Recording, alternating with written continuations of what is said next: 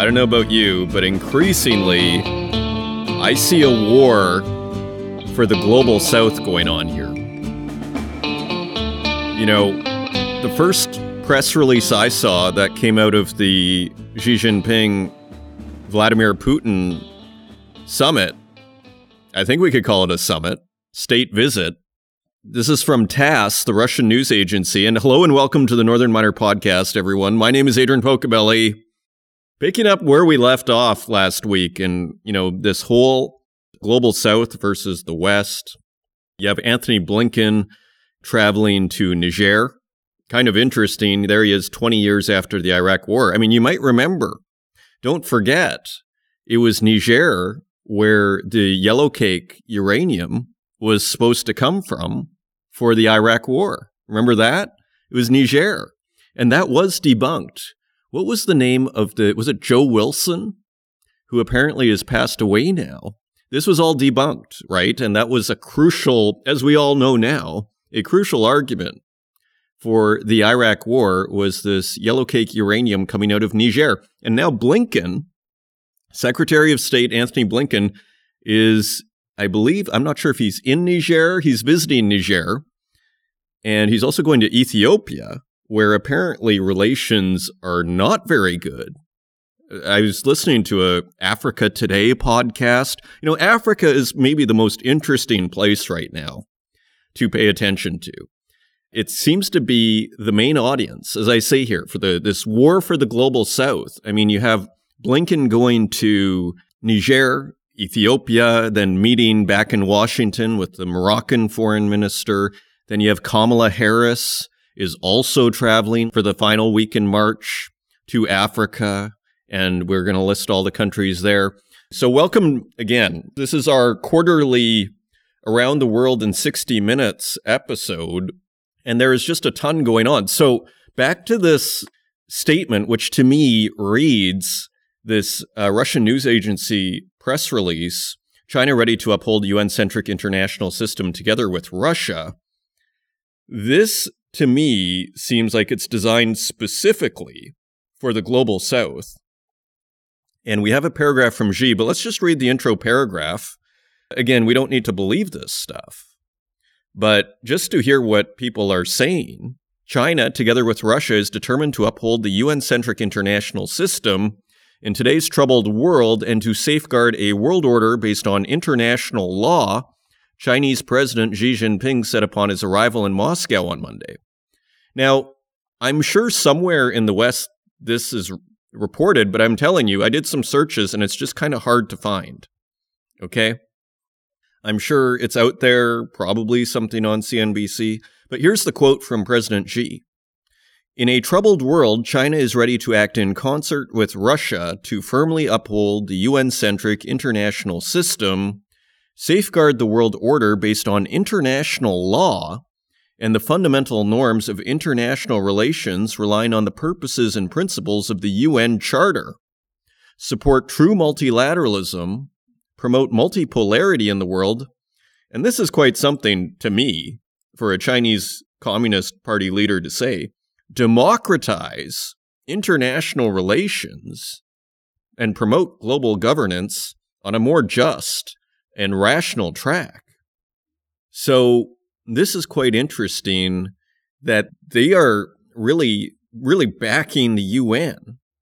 And in so doing, from purely a PR perspective, it makes the US look like they're not following the UN, doesn't it?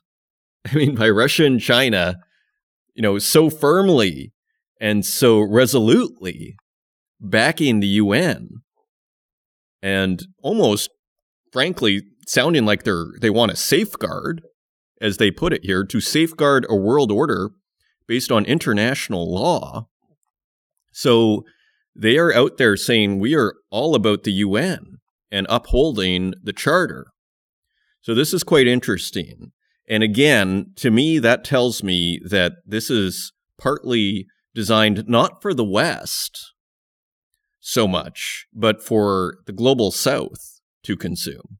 There is a war, a PR war for the global South. And again, you see Blinken, you see Kamala Harris, going from country to country in Africa, shoring up, support. And you listen to these podcasts. I think it was Africa Today. I believe that's what it's called. Very fascinating. I highly recommend, look for Africa news. That's not the BBC, because this is another irony. And we're getting to resources, which are, again, at the center of the Mandela here. But it's quite interesting to actually hear news about the African continent from, not the BBC, from non-Western perspective. And what you'll hear is a lot of skepticism towards the West, and that ultimately their interest in us is all about resources. A lot has been lost in the last 20 years. The West has lost a lot of credibility, from what I gather, in the last 20 years here. First with the Iraq War, and now there is a real battle here for, the hearts and minds of the global South. And it'll be interesting to see. And I have a few stories here. We have a pipeline story, which is fascinating. One that we touched on, I think, 3 months ago when we did Around the World in 60 Minutes, this oil pipeline that Uganda and Tanzania are working on. And wait till you hear what they say about the European Union Parliament. Something like go to HE double hockey stick. We will go into that. Okay, so I'm not sure that the West, which is in its own echo chamber, is really, maybe they're listening to BBC World Africa and not like these podcasts that I'm finding. It is quite interesting. So Africa, super interesting. And again, there's Blinken going to Niger. And when you hear the commentators that I was listening to, it's like, yeah, we think they want uranium. We think they want resources. So that was very interesting. So we're going to get into all that here. And we haven't even touched on gold, which pierced $2,000 an ounce on this whole banking crisis.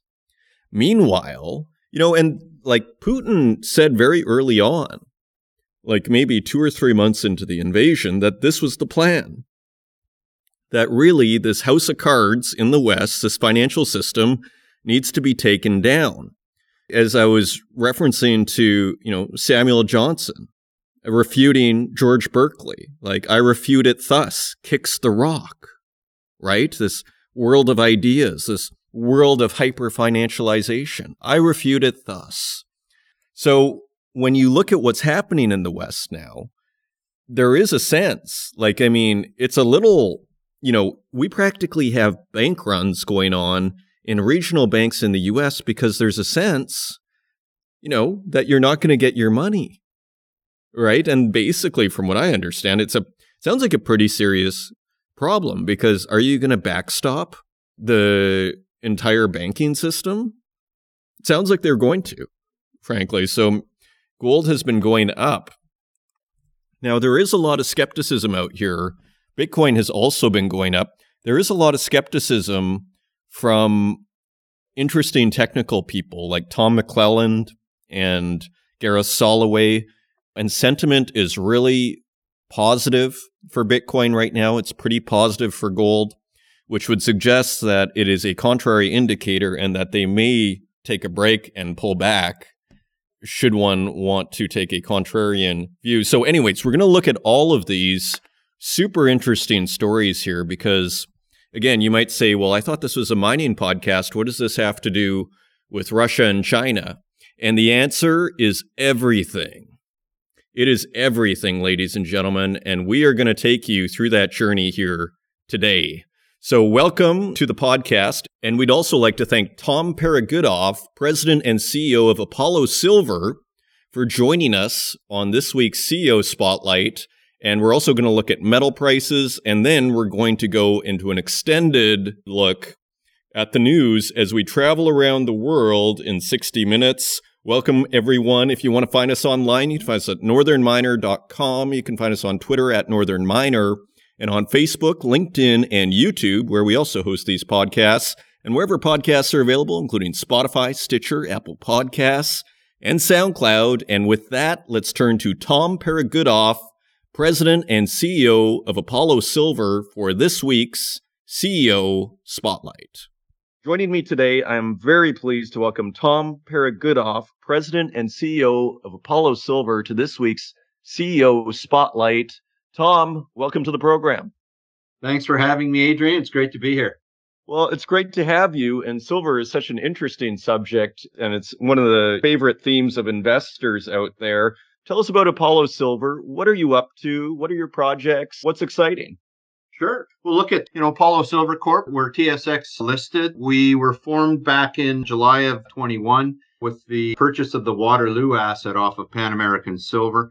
And on the back of that, we raised 53 million Canadian, and we spent the 2022 proving up our resource at Calico. And we announced on Monday 110 million ounces of silver in measured and indicated, 90 million of that in measured category. So very excited about that. That makes our Waterloo property and our Calico project one of the largest undeveloped silver resources in the U.S. Okay, it sounds pretty impressive. So just to clarify then, so Waterloo and Calico, are they side by side or is one inside the other? What are their relationship? Yeah, sure. So the Calico project is the broad term we use. We have two resources within that project. One is the Waterloo property, which contains, as I said, 110 million ounces in measured and indicated, as well as about 70,000 ounces gold in inferred. The neighboring property is the Langtree property. There's also an additional 50 million ounces of silver inferred on that property. And we're the first group to ever own both properties. They've always been in separate hands, and we were able to consolidate those two land packages back, as I said, in 2021. Okay, excellent. That helps a lot. So the project is in California. So how has that been? I mean, a lot of people have preconceptions about California as a place to work. Absolutely. Particularly in regards to mining. So how's it been for you, and how do you find it? I can tell you that before we got involved, obviously that was one of the first things that sprung to my mind when this opportunity came up is, can you get a mine built in California these days? And I think the short answer is yes, you can. But there's a couple of things you've got to be careful about. I think number one, you need to be in the right county. We're in San Bernardino County. San Bernardino, for those who don't know, provide all of the construction materials, or at least the vast majority of construction materials, aggregate and limestone for concrete, for the Southern California construction industry. So as a jurisdiction, they understand the importance of resource development. That's, I think, the first thing to note. And I think the second thing to note is if you look more broadly at the county, you can see other operations are already there. Mountain Pass, which is a rare earth, was recently permitted and is now through construction and commissioning and is fully operational. Castle Mountain is an operating gold mine, which is operated by Equinox, also located in San Bernardino County. And then I would just close by saying, Adrian, I got my drill permits in 6 weeks' time from application. And if there's anything that kind of shows how workable I'm finding California, I think that shows it. I don't know any other jurisdiction that you can get a drill permit in 6 weeks' time from application anymore. It is unheard of to get a drill permit in 6 weeks. That is incredible. Okay, so you're doing well then. And so as far as then your roadmap then, you have your permits. Are you drilling? Do you need more permits? Sure. Where are you basically then in your trajectory? Sure. So look at, obviously with the resource declaration, we're very confident in that resource declaration. Stantec did the work for us. So that M&I resource of 110 million ounces is very solid. So for us, it's drilled out other than the gold, which, as I said, we're looking to expand, but the silver resource itself is well understood. So moving forward, we're going to begin the geotech drilling. We'll do some advanced metallurgical work to try and optimize that and get into engineering studies. So I think from an investor's perspective for this year, as I said, we'll be looking to expand our gold so that we'll get some news flow out of that drilling work and then, look for engineering studies and the outcomes of some of those to start coming. Okay, excellent. How is the community over there? I think you mentioned that you're on private land. Is that right? And how is working in that area in San Bernardino? Tell us about that. Sure. We're about 15 kilometers outside of Barstow, California, in the high desert. That's the largest center for us. I can say that, so far the communities in the consultation meetings that we hold and updates are very open. Again, they're familiar with the benefits of resource development in that part of the world. I think importantly, we've done a biological constraint study and it hasn't flagged any issues. There's no Joshua trees, for example. It's a fairly desolate part of the Californian desert. I think as well, obviously, importantly, First Nations are important, and we've consulted with the San Manuel Mission Indians and the Morongo Mission Indians, and the feedback from those groups has been as well positive and supportive. They haven't raised any issues or any particular sensitivities about our location. So I think, from a community perspective and from an ESG perspective, it doesn't get a lot better in my experience than what we're seeing at Calico. Well, timing is everything. And I get the sense that there's never been more excitement to develop projects in North America. So tell us, as we sort of wrap up here, what is your message to investors? What do you want them to know? What is the great opportunity with Apollo Silver? Look, I think that the big opportunity for us and Calico really is to become a silver producer in a tier one country. And this gives, investors tremendous leverage to silver and the forecast uptick in demand and the potential impact that's going to have on silver prices moving forward. And doing it in a jurisdiction that has made some very, very firm commitments to the decarbonization of their energy infrastructure, California specifically, and much more broadly in the U.S. And I can't think of a better positioned pure silver play than Calico. Yeah, I mean, silver, the beautiful thing about it from that perspective is silver, I don't know if it's called a critical material. Like, is it listed as a critical material? Because you'd almost think it was, considering its use, say, in solar panels and just in tech in general. No, Adrian, it isn't listed as a critical mineral, but bear in mind, neither is copper. We all know, all know how, probably how aluminum. important both of those materials are going to be moving forward. Okay, excellent. Well, Tom Peregoodoff, President and CEO of Apollo Silver, thank you for joining us on this week's CEO Spotlight. Thanks again, Adrian. I look forward to speaking again soon. Bye-bye.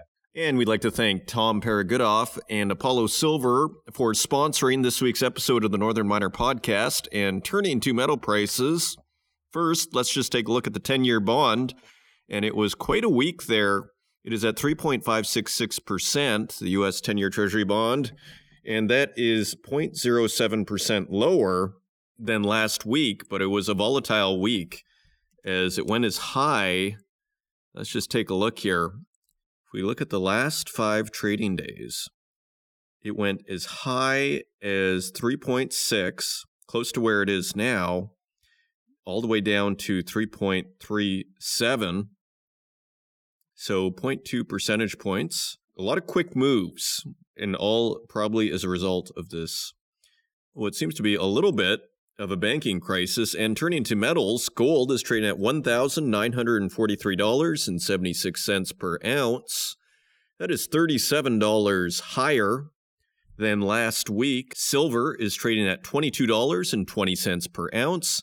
That is 27 cents higher than last week. And platinum is trading at $961.01 per ounce. That is $27 lower than last week. And palladium is at $1,386.82 per ounce. That is $123 lower than last week. And I mean, you don't need to go back that far, maybe 3 or 4 months when we had $2,000 palladium. It is now at $1,386. So interesting move there. Turning to our industrial metals, copper is trading at $4.01 per pound. That is 2 cents lower than last week. Iron ore is trading at $128.50 per ton. That is $4.50 lower than last week. Aluminum is trading 2 cents lower at $1.04 per pound. Lead is trading a penny higher at 95 cents per pound, and nickel is also trading higher at $10.50 per pound. That is 30 cents higher than last week. And tin is trading at $10.21 per pound. That is 18 cents lower than last week. Cobalt is unchanged at $15.50 per pound. Lithium is trading $4 lower at $44.69 per kilogram. And zinc is trading at $1.30 per pound. That is 3 cents lower than last week. So zooming out, what do we see is gold and silver higher, palladium significantly lower, maybe by 8%, and trading at numbers we really haven't seen. I don't know if we've ever seen them on this podcast. I mean, I'm going back 3 years here since I've been tracking the palladium price. I haven't seen it at 1,386. It looks like, maybe the $1,600 level, just looking at all of these numbers that we have tracked here. I guess in the last few weeks are the lowest numbers we've seen, with 1,432 about, 3 weeks ago. So now at 1,386, palladium in a definite downtrend, and industrial metals really stay steady, with nickel maybe being the outlier up 30 cents, and those are your metal prices.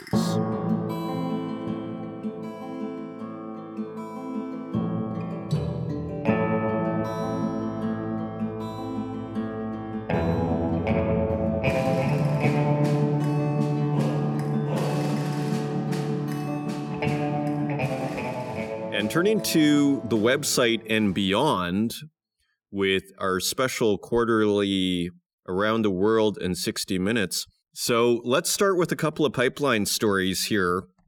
Russia says pipeline to China will replace Nord Stream 2. This is AFP. A Russian pipeline to China will replace the Nord Stream 2 gas link to Europe, abandoned amid the Ukraine conflict, Moscow's energy minister Alexander Novak said Thursday. Asked in an interview with Russian television channel Rossiya 1 if Russia would replace the European Nord Stream 2 with the Asian force Siberia 2, Novak said yes.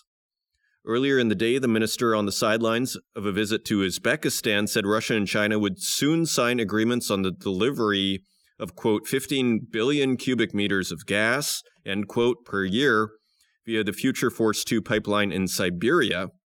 The volume will almost represent the maximum capacity of Nord Stream 1, 55 billion cubic meters in total, which has been shut down since September 2nd.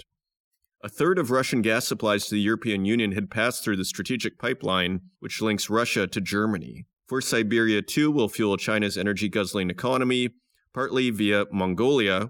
Construction is due to start in 2024.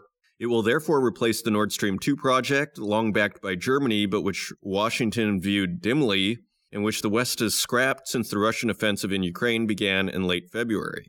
Russian gas exports to the EU will, quote, drop by around 50 billion cubic meters in 2022, Novak said. At the same time, the Russian minister said that Gazprom, operator of the Force of Siberia 1 gas pipeline that has linked the Kyandina field to northeastern China since the end of 2019, would, quote, increase its deliveries, end quote, to reach, quote, 20 billion cubic meters of gas each year. So far it seems like basically European demand is going to get replaced by Chinese demand. The linking of the Kovitka field near Lake Baikal to the pipeline in early 2023 will help achieve the increase. By 2025, when it reaches its maximum capacity, the pipeline will produce 61 billion cubic meters of gas per year, more than Nord Stream 1, of which 38 billion cubic meters will go to China under a 2014 contract signed between Gazprom and its Chinese counterpart CNPC. Finally, the two sides also signed agreements to build a new transit route from Vladivostok in Russia's Far East to northern China, bringing in an additional 10 billion cubic meters of gas, the Energy Ministry said Thursday. So Xi Jinping and Putin are really marrying these two countries up in terms of energy. Now, another really interesting pipeline story. Wait till you hear this. I was referencing it in the introduction. So this is courtesy of a website I've never heard of, Lifegate, but it sounded like a pretty credible article, and it was in Google News. Uganda and Tanzania approve EACOP oil pipeline despite environmental concerns. This is by Mike Menda on March 9th. The governments of Uganda and Tanzania have officially approved the construction of the $5 billion East Africa crude oil pipeline, EACOP, project, which is set to cover a distance of 1,443 kilometers. Uganda discovered commercial reserves of petroleum nearly 2 decades ago in one of the world's most biodiverse regions, but production has been repeatedly delayed by a lack of infrastructure like a pipeline. Although the Ugandan authorities see the oil project as a major economic development, some environmentalists disagree, saying the fossil resources will lead to corruption and poverty. Ugandan President Yoweri Museveni recently lambasted the West over what he calls a, quote, mockery, end quote, of Western commitments to climate targets and their promises to help boost African development. Recently, the European Union Parliament urged the international community to exert, quote, maximum pressure, end quote, on Ugandan and Tanzanian authorities, as well as the project promoters and stakeholders, quote, to protect the environment and to put an end to the extractive activities in protective and sensitive ecosystems, including the shores of Lake Albert, end quote. And we have a quote from Museveni, who is, again, the president of Uganda, quote, out of the 4 oil fields, we started with smaller companies and subsequently got big firms like China National Offshore Oil Corporation, CNOOC, and Total Energies. I particularly thank CNOOC because they are moving, and I hope others are also moving. I want to thank the Chinese government for encouraging their company to come and invest here. We have been working with them since the 1950s in liberating our people, and now we are in economic cooperation for mutual benefit. I also thank the government of France because I have not heard them making trouble, apart from the European Parliament, which I told to go to hell, end quote, said Museveni. So, as far as this battle for the global south, it sounds like Uganda has picked its side. So, continuing on, China doubles imports of Russian aluminum shunned by West. And this is Bloomberg News, and just a headline here, and this follows the U.S. imposing a 200% tariff on imports of Russian-made metal. So we saw it, just to put the pieces of the puzzle together that we're slowly accumulating here. So Europe doesn't want the gas, China will take it. America doesn't want Russian aluminum, China will take it. That is what we have figured out so far here. Chinese purchases have surged to record in wake of invasion. U.S. has imposed 200% tariff on imports of Russian-made metal. So imports of refined aluminum from Russia surged 94% between March 2022 and February 2023. Continuing on, so Anthony Blinken is on a rare Niger trip as Western support dwindles in West Africa. And this is also by AFP. U.S. Secretary of State Anthony Blinken headed Thursday on a rare trip to Niger, an outpost of Western support and democratic successes in West Africa as Russia makes inroads. Blinken will be the first top U.S. diplomat ever to visit the former French colony, a key military base for Western forces to battle jihadists in the troubled Sahel region. And the date on this was March 16th. He's expected to announce more U.S. support to Niger, one of the world's poorest countries. Speaking Wednesday on a visit to Ethiopia, Blinken said his trip to the two countries was part of President Joe Biden's pledge to be, quote, all in on Africa and all in with Africa, end quote. And he also said, quote, that means the United States is committed to deep, responsive, and genuine partnerships on the continent, end quote, Blinken told reporters. The Biden administration launched its bid for greater engagement in Africa in the face of rising investment by China, seen as the top rising challenger to the United States, but concerns have grown more recently about Russia. Niger's western neighbor Mali has shifted decisively into Russia's orbit, hiring the Kremlin-linked Wagner Group after French troops withdrew following a 9-year military operation that prevented a takeover by jihadists but became increasingly unpopular after successive coups. Mali last month was one of just 6 countries that joined Russia in voting against a resolution at the United Nations General Assembly urging Moscow to withdraw from Ukraine on the invasion's anniversary. Burkina Faso has also fallen out with France, although both the country's military leader and Russia have denied repeated assertions that Wagner is operating there. Niger has since become the linchpin for French military efforts in West Africa, with 1,000 troops stationed there. The United States also built and operates so-called Airbase 201 in the center of the desert country that is used to fly drones for attacks and surveillance on jihadists. And we have another story here. This is France 24. Blinken arrives in Ethiopia as part of bid to boost U.S. engagement in Africa. So he is in Ethiopia. U.S. Secretary of State Anthony Blinken arrived late Tuesday in Ethiopia on a bid to support the peace process after a brutal 2-year civil war and renew ties with a longtime ally. Again, listening to a couple of podcasts there out of basically an Africa Today type podcast, it sounds like relationships between Ethiopia and America are at an all-time low. Blinken's trip to Africa's second most populous nation comes as part of a push by President Joe Biden's administration to set up engagement with Africa, where China and Russia have been stepping up influence. It is the highest-ranking U.S. visit to the country since war broke out in late 2020 between Ethiopia's government and Tigrayan rebels, fraying the U.S. relationship with Addis Ababa as Washington alleged crimes against humanity. Blinken is expected to meet Wednesday in Addis Ababa with Prime Minister Abiy Ahmed, a Nobel Prize winner once seen as the vanguard of a new generation of forward-looking African leaders, but who quickly turned into a near pariah for Washington over the war. And then scrolling down the article, Russia has gone on a diplomatic offensive in Africa, including in Ethiopia, since the war, hopeful that the continent will stay neutral rather than join Western sanctions. So you see this battle for the global south. Russia's efforts follow years of inroads in Africa by China, which similarly has offered relationships with Africa that are openly transactional and free from Western pressure on human rights. Soon after Blinken's visit, his third to sub-Saharan Africa, Vice President Kamala Harris will travel to Ghana, Tanzania, and Zambia, 3 countries seen as committed to making progress on democracy. Now, there is also this story that came from Fox News via Yahoo News. Blinken travels to Africa as new report shows China-Russia eclipsing U.S. arms sales to the continent. So it's right there on the surface. This is by Caitlin McFall. Secretary of State Anthony Blinken on Tuesday will travel to Ethiopia and then Niger later in the week as the Biden administration looks to bolster relations with African partners to counter top adversaries like China and Russia from expanding ties on the continent.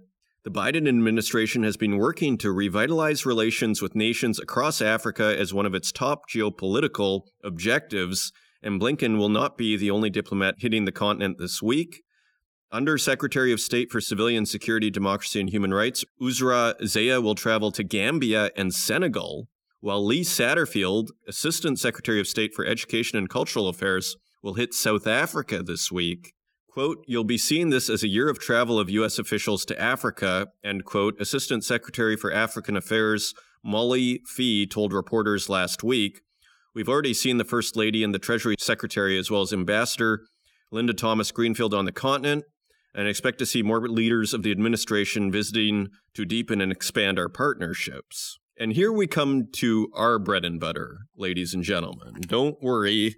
We are coming to natural resources, and this is continuing in the Fox News article. As we set the table here for you, a report released earlier this month showed that not only are China and Russia expanding more when it comes to trade, infrastructure development, and natural resources across the continent, but in arms sales as well. The trip comes as news continues to emerge on both China and Russia's growing ties with nations in Africa as they face increasing opposition from the West. Together, Russia and China make up nearly half of all arms sales to sub-Saharan Africa, with a combined total of 46% of the region's arms deals over the last decade. Between 2010 and 2021, Russia contributed 24% to arms exports to sub-Saharan Africa, while China provided 22% of the region's arms, far outstripping the U.S.'s 5%, according to data released by the Atlantic Council earlier this month. So it's pretty complicated out there, isn't it? And they linked to a story here, also on Fox News, China beating Tesla, U.S. in African lithium rush. U.S. struggles to compete with China's growing investment in Africa as demand for lithium spikes. So this was from February 23rd. China has beat out Tesla in a bid to mine for lithium in Nigeria, as top nations like the U.S. and leaders across Europe race to go electric amid growing climate change concerns. But China has stepped up its involvement in the electric game, not necessarily over environmental concerns, but because lithium production of which China controls a whopping 60% of the world's battery-grade refining capacity, is expected to triple over a 5-year period. Nigeria, one of several African countries rich in lithium, announced last month that Chinese company Mingjin Mineral Separation Limited has broken ground to develop the country's first lithium processing plant. And here's another tidbit here. The decision to grant bid to the Chinese company came just months after Nigerian Minister of Mines and Steel Development Olamilekan Adegbite said he had turned down a bid from Tesla in August 2022. And one more on the diplomatic onslaught here. Vice President Kamala Harris to visit Africa as part of latest U.S. outreach. This is the Associated Press via PBS. Vice President Kamala Harris will spend a week in Africa at the end of March as the United States deepens its outreach to the continent amid global competition, notably with China. Quote, the trip will strengthen the United States partnerships throughout Africa and advance our shared efforts on security and economic prosperity, said a statement from the VP's spokesperson, Kirsten Allen. Harris's plan follows visits by First Lady Jill Biden and Treasury Secretary Janet Yellen. Secretary of State Anthony Blinken is going this week, and President Joe Biden is expected to travel to Africa later this year. Sounds like it's front and center here for the U.S. However, Harris will be closely watched as the first black vice president in U.S. history and the first woman to hold the position. She plans to be in Ghana from March 26th to 29th, then in Tanzania from March 29th to March 31st. Her final stop is in Zambia on March 31st to April 1st. So, again, setting the table here. Now, on to metals here. Glencore set to lose crown as top cobalt miner to CMOC, which is a Chinese miner, as far as I understand here. This is Bloomberg News via mining.com. A Chinese miner is set to overtake Glencore as the world's top cobalt producer this year as the rush for critical green energy metals intensifies. The challenger to Glencore's dominant position is CMOC Group, which first became a major player in the cobalt market when it acquired the Tenke Fungurume mine in the Democratic Republic of Congo in 2016. The company aims to double production this year as it brings another massive Congolese mine online in the second quarter that will propel it past Glencore, company filings show. CMOC has had a turbulent year in Congo with a dispute over royalty payments halting exports from the Tenke mine since July. It's kept the operation running, stockpiling copper and cobalt, and CMOC executives told investors on Monday that they're confident of resolving the issue by the end of March, according to an emailed account of the call from Citigroup. Congo's finance minister, Nicolas Kazadi, also said he's hopeful a deal will be agreed, quote, very soon, end quote.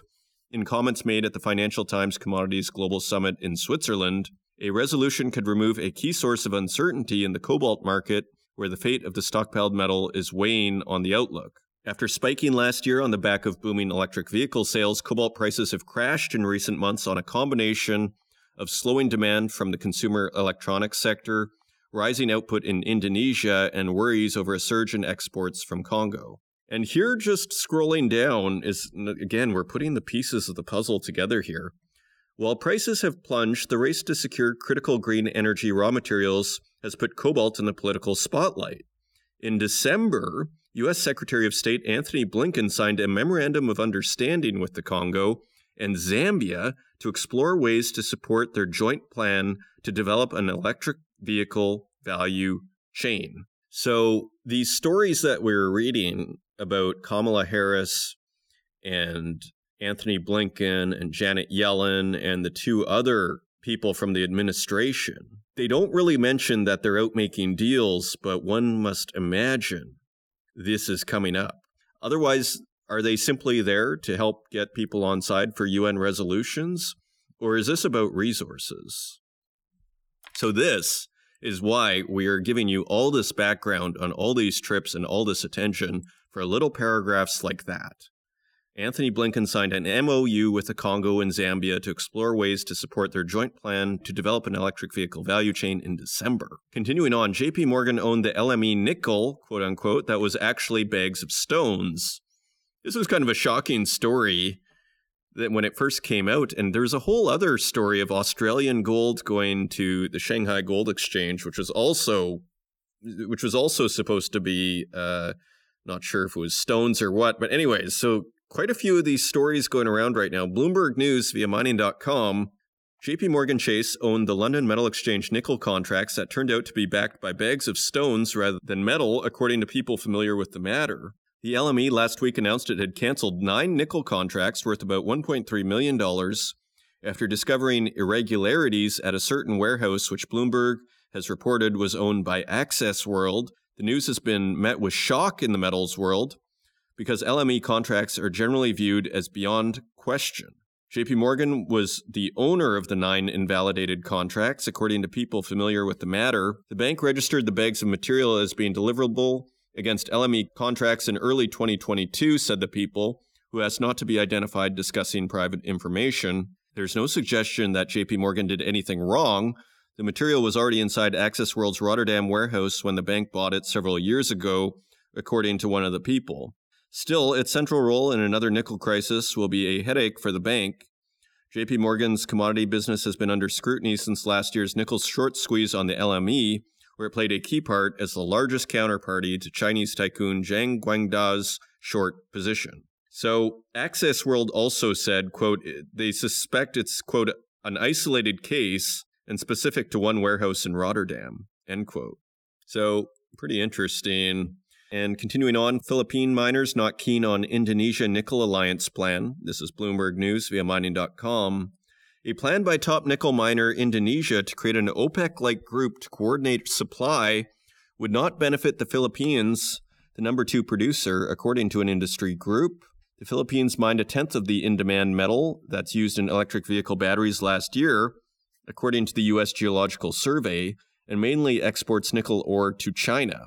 That's well behind Indonesia, which accounted for almost half of global output and floated the idea of a producer alliance late last year. Well, you wonder if the Philippines doesn't want to upset its main customer, China. Quote, if prices of raw materials go up, then they will feed into prices of finished products, which we import, and it will hurt us, end quote. Dante Bravo, president of the Philippine Nickel Industry Association, said in an interview, I'm not a believer in a controlled market. Indonesian investment minister Balil Lahadalia said last month that he plans to travel to major nickel producers, including Australia, Brazil, and the Philippines, to promote the alliance. He may face an uphill battle, though, given that a major mining association in Australia and Canada's trade minister have also said they're not keen on the idea. The other main miners of the metal are a diverse bunch, including Russia, New Caledonia, and China. So they're sticking with this. They're not really backing off this nickel OPEC plan. Indonesia's nickel plan is part of President Joko Widodo's goal of adding more value domestically and becoming a key part of the battery supply chain. The country, along with Australia, also has the largest reserves of the metal, with Brazil not far behind. Prices for nickel, which is also used to make stainless steel, have risen by about 2/3 so far this decade as EV demand grows. So you look at the nickel output, and there's a chart here, a bar chart, and Indonesia far exceeds the second place Philippines by a factor of maybe 7. So you can see why Indonesia is particularly interested in this. And finally, Jakarta's ban on exports of metal ores in 2020 boosted the value of its nickel shipments to $30 billion from $3 billion in 2 years as Chinese companies built refineries and smelters there.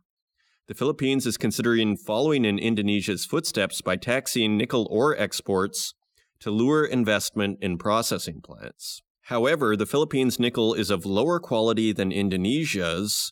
Remember the interview we did with Anthony Malowski?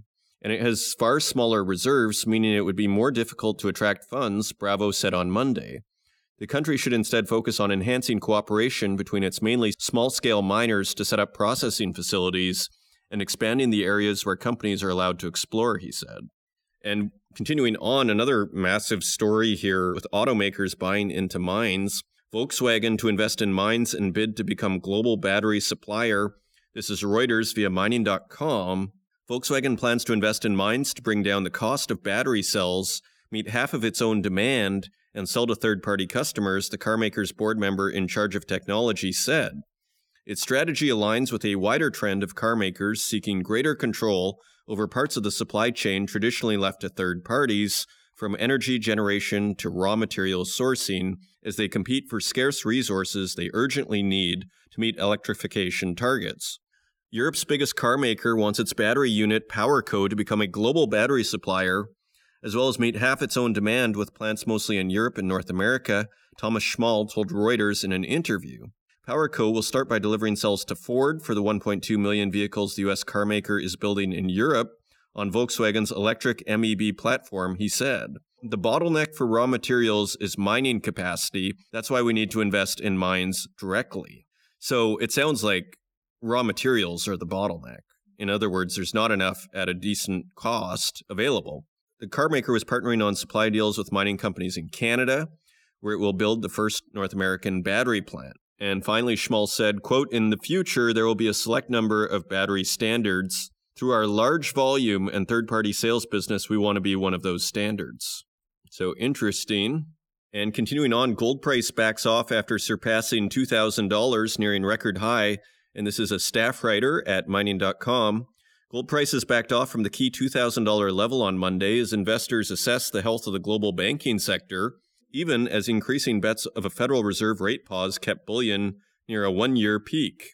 Earlier, spot gold climbed 1.6% to its highest since March 2022 at $2,009.59 per ounce, just short of a record set during the onset of the pandemic.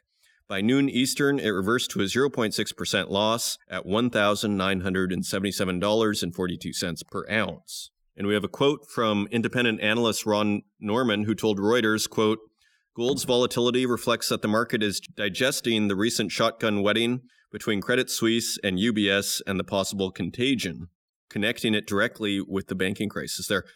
Goldman Sachs expects commodities supercycle. This is also Reuters via mining.com. And Jeff Curry is back on the scene. Goldman Sachs expects a commodities supercycle driven by China and the capital flight from energy markets and investment this month after concerns triggered by the banking sector, the U.S. Bank's head of commodities said. So interesting. So all these stories, again, it feels like the news is turning into one huge story with, again, resources playing a critical role in this narrative. Quote, "As losses mounted, it spilled into commodities," end quote. Jeff Curry, global head of commodities for Goldman Sachs, told the Financial Times Commodities Global Summit on Tuesday. He continues, quote, "Historically, when you have this kind of scarring event, it takes months to get capital back. We will still get a deficit by June, and it will drive oil prices higher," end quote. Oil prices tanked to 15-month lows as a crisis at Switzerland's second biggest bank, Credit Suisse, which followed the collapse of two U.S. lenders, led to a takeover by bigger Swiss rival UBS. Curry emphasized the hit was to the supply side rather than demand, and he remains very bullish on copper. Quote, "The deposits have already left. Cash is going into money markets, not into the banks. On copper, the forward outlook is extraordinarily positive. We'll be at the lowest observable inventories that have ever been recorded at 125,000 tons. We have peak supply occurring in 2024. Near term, we put the copper price at $10,500 a ton, and longer term, our price target is $15,000 a ton," end quote. His remarks echoed those of major copper trader Trafigura, who said the price could top $12,000. Copper hit a record $10,845 in March 2022. Curry added that concerns about the banking sector were centered around U.S. regional banks, while Europe was relatively safe from contagion. Well, that was done March 21st, so that is current. And finally, Trafigura sees fresh copper price records within a year, so referring to that other story, and this is Reuters via mining.com. The co-head of metals and minerals at the world's biggest copper trader said on Monday that copper price could hit a new record high within the next 12 months, owing to very tight stocks even above $12,000 a ton. I would highlight copper as the most critical metal globally given the shortage in the market. We only had 3.5 days of copper stock equivalent at the end of last year, Trafigura's Kostas Bintas told the FT Commodities Global Summit. Well, I was asking in an earlier interview, what happens when your copper runs out? And I guess, as we were saying, I guess the price just goes up and more comes in theory, right? And finally, our trip around the world wraps up. Peru expects 74 mining projects to become operative in 2023. This is a staff writer at mining.com. So Peruvian Minister of Energy and Mines announced that 2023 will see the development of 74 mining projects across 17 departments for a total investment of $596 million. And we have a quote from the ministry who said in a media statement, quote, "Exploration is fundamental for the development of the mining industry. It constitutes the first step of Peru's most important activity as it allows the discovery of new deposits as well as the extension of the life of operating mines, all of which generates resources for the benefit of the country," end quote. So Peru is investing. And a couple of headlines here just on deep sea mining. China to step up deep sea mining efforts. This is Frick Els via mining.com. China Daily reports that the country will make renewed efforts to join the race to mine the deep sea for critical minerals, and calling it a, quote, "a new frontier for international competition." And Ye Kong of Wuxi-based China Ship Scientific Research Center, a subsidiary of the China State Shipbuilding Corporation, said mining the metals found in nodules on the seafloor, mainly nickel, copper, cobalt, and manganese, will, quote, "help us reduce the heavy reliance on foreign suppliers." So China is getting into deep sea mining, where Canada is facing pressure to ban deep sea mining. And this is also mining.com. Canada is facing mounting pressure to declare a moratorium on deep sea mining exploration and extraction, as the country hosts an international marine conservation summit starting Friday in Vancouver, leading to the 5th International Marine Protected Area Congress. International scientists and environmental organizations have called on Ottawa to ban the activity. You know, I remember interviewing the CEO of Deep Green. I don't know if Deep Green still exists in that form, but it sounded like a pretty conservative mining method. Like you simply pick these nodules up off the seafloor. It sounded like. I mean, it sounds like, you know, putting a net through the water for fishing would be far more damaging. So, yeah, it just makes you wonder. So while the West is all scaling back, you know, Google and BMW, Renault, Volkswagen, and Volvo have pledged not to use deep sea metals for the time being. And 704 marine scientists and policy experts from 44 countries have endorsed a petition advocating a pause in seabed mining. So it continues to be interesting here. And finally, the Canadian Mining Hall of Fame issues call for 2024 nominations, bringing it all back home here. And if you want to nominate someone, the Canadian Mining Hall of Fame has issued its 2024 call for nominations. They are searching for outstanding individuals for consideration by the board for induction into the Canadian Mining Hall of Fame.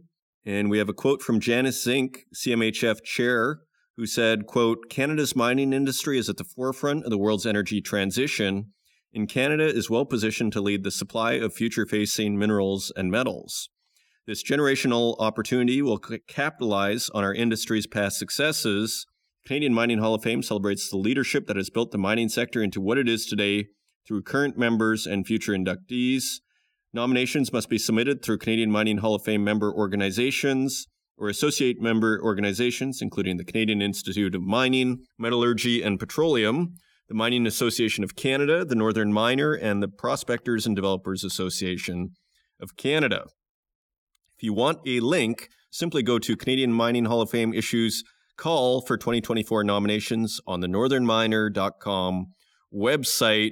I hope you enjoyed this trip around the world where really geopolitics and natural resources link, and it seems that they particularly meet in the continent of Africa, which I think is going to take more and more of our attention as we move forward here. Thank you for joining me. If you want to help out the podcast, please leave us a review in the Apple Podcast directory, share it with your friends, and until next time,